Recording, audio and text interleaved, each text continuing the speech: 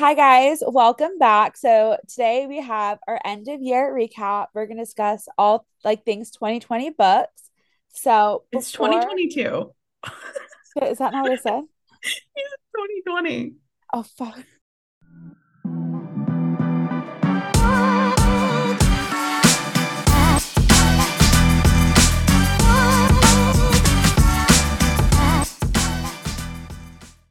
Hi guys, welcome back. So today we are doing all things 2022 books. We're doing our end of year recap. We're going to talk about our top books of the year, top tropes, top book boyfriends. And so we're excited to wrap up. I think 2022 was a great year of books, and I'm really excited for what 2023 will bring.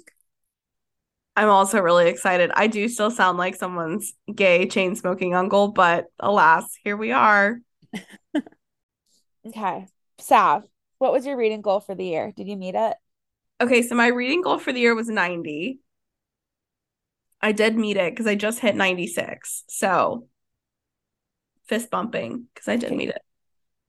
What was yours? Mine was 130 and I hit 130 yesterday with Cryptic Chaos. Holy shit, 130 So is so many. it was so many. But from January to August, I was a stay-at-home daughter. This is true. You were not doing a lot. I was not doing a lot. So I You were really living your was. best life. I really was. It was just book after book after book. What's your goal for next year? 100. I don't know. It's gonna be tough, but I'm gonna say 100. Okay. We're going to do a joint goal of 200 on the pod for next year. So if I fail, you can boost me up. And if you fail, I can boost you up. Yeah, teamwork. Teamwork makes the dream work. And I know there's a lot of really good reads coming out next year. I know we get LJ, Rena Kent is coming out with some new ones. I'm very excited. I am so excited for LJ's new book. Like the teasers, I am such a fan of this like Hollywood heiress starlet drama. I'm so excited about it. I'm so pumped. Give me a bodyguard trope and I will eat it up. Oh, every time I just love it so much. So good. Okay, so we are going to break down our top 10 books of 2022 and our top five book boyfriends of 2022. And then we'll talk about some tropes and some other fun questions that we have. But are yours in order of 1 to 10? And no, mine are in no particular order. Are Okay, yours in mine order? are 1, 2, 3 in order. And then 4 to 10 is not in order. No, mine are not in order. And I would like to say, guys, I try to get Sav to let us do our top 20 books. And Absolutely she was not. like, no, this is probably the hardest decision I've had to make all year. Emily was like, let's do top 20 books and top 10 book boyfriends. I'm like, bitch, that is 30 books. Absolutely not. Narrow it down. I wanted us to Yeah, do five and five, but alas, no. I lost. Okay, so let's go one by one then, of Okay. each of us sharing. Let's start at 10. So at 10, I have Fake Empire by C.W. Farnsworth. I don't think I've read this or heard you talk about it. Yeah, it was probably like the best arranged marriage of Okay. convenience trope books. Okay. 10 for me was My Killer Vacation by Tessa Bailey. Loved it. Number 9 was A Love Letter to Whiskey by Candy Snyder. I had to. You had to. All right, number 9 for me was Happenstance by Tessa Bailey. This is not all Tessa Bailey, I swear to God. It's just these two. At number 8, I have Book Lovers by Emily Henry. At number 8, I have A Kingdom of Stars and Shadows by Holly Renee, which I remember really loving. Problem is, the sequel is out. I can't remember what the fuck the first book was about. So I'm like, do I reread the book? Like, I know that I loved it, but I cannot recall the plot. Yeah. Okay, so we're at 7. So Mm-hmm. 7 was Heavy Crown by Sophie Lark. Mm. 7 for me was Twisted Lies by Anna Wang. A solid one. A solid one. Number 6 for me was Devious Lies by Parker Huntington. 6 for me was Catching Lightning by Kaylee King and Greer Rivers. Number 5 for me, Darling Venom by Parker Huntington. 5 for me was The Deception by Nikki Sloan. Honestly, the whole series, I ate that shit up. So good. That is like on my big TBR to start off 2023. It was really good. I liked it. Number 4 was Sinner by Sierra Simone. 4 for me was Say You Swear by Megan Brandy. Number 3 was All Your Perfects by Colleen Hoover. Okay, 3 is when I like these are actually ranked. So 3, 2, 1 is an actual order. And I'm doing a little combination. So 3 is the From Blood and Ash series. So A Kingdom of Flesh and Fire, and then A Crown of Gilded Bones by Jennifer L. Armentrout. Number 2 for me was Play With Me by Becca Mack. 2 for me was Icebreaker by Hannah Grace. Both hockey. And okay, I think the first one actually is probably my favorite book of 2022 was Finish Line by Kate Stewart. So the last one in the Ravenhood trilogy. My number 1 is A Court of Mist and Fury and A Court of Wings and Ruin by Sarah J. Maas. I don't think anyone is surprised by this. Like that altered my whole ass personality when it came out. Yeah, this was, I think our list really capture us. Mm-hmm. I would agree with that statement. Yours has a lot of mafia. A lot of very commanding men. All I could ask for. Okay, and then I think for our book boyfriends, we should just list who's in your lineup. Okay, so my lineup: Nate Hawkins, of course. I have Killian from God of Malice. Nobody is surprised. Crew from Fake Empire. Ben Tate from The Devil, by Elizabeth O'Rourke. And then number 5 is Tobias from Ravenhood. Okay, my boyfriends are as follows. Number 1 is Rysand, High Lord of the Night Court. Number 2 is Castiel Denier from Blood and Ash. Number 3 is Nate Hawkins, obviously. Number 4 is Christian Harper. And then number 5 is Jude Cartwright from Broken Boys Can't Love. That's a really good one. He doesn't get enough respect, honestly. He doesn't. That's a really good one. Fantastic. I loved him. So getting into some questions. So Sav, what is the spiciest book you read this year? I personally think Court of the Vampire Queen by Katie Robert is one of the spiciest books that I read this year. However, Happenstance was pretty spicy. I'm still not convinced that I'm not pregnant. We've got another week to go before we find out if that shit got me pregnant or not. So those are my 2. Mine was Den of Vipers. No one is surprised. No one is surprised. I read Den of Vipers in 2021, so I can't claim it anymore. Yeah, I think Den of Vipers and then anything that I've read by Rena has been the spiciest books I've read. What was your favorite series of the year? Okay, I couldn't pick. I have a 3-way tie.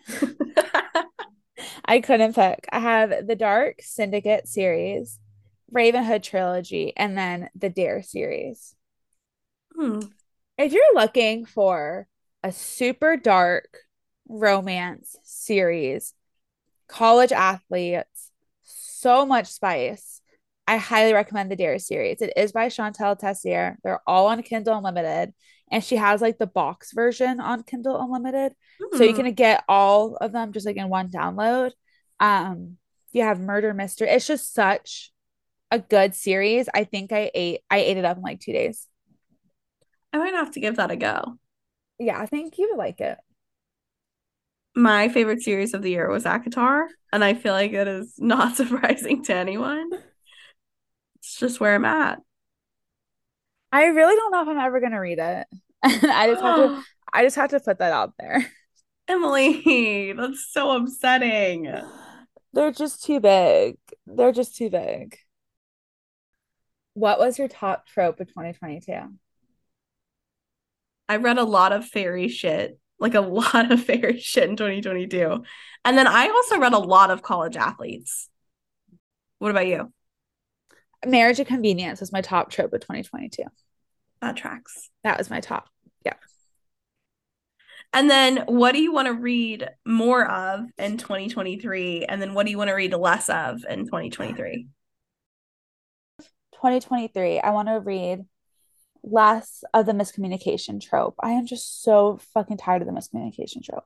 So fucking tired. Preach. Preach.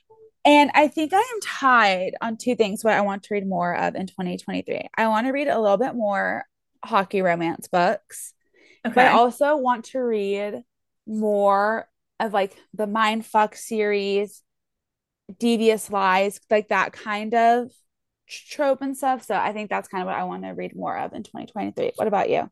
I think I also want to read more like thriller, mystery, keep me on my toes because I feel like I'm getting kind of bored.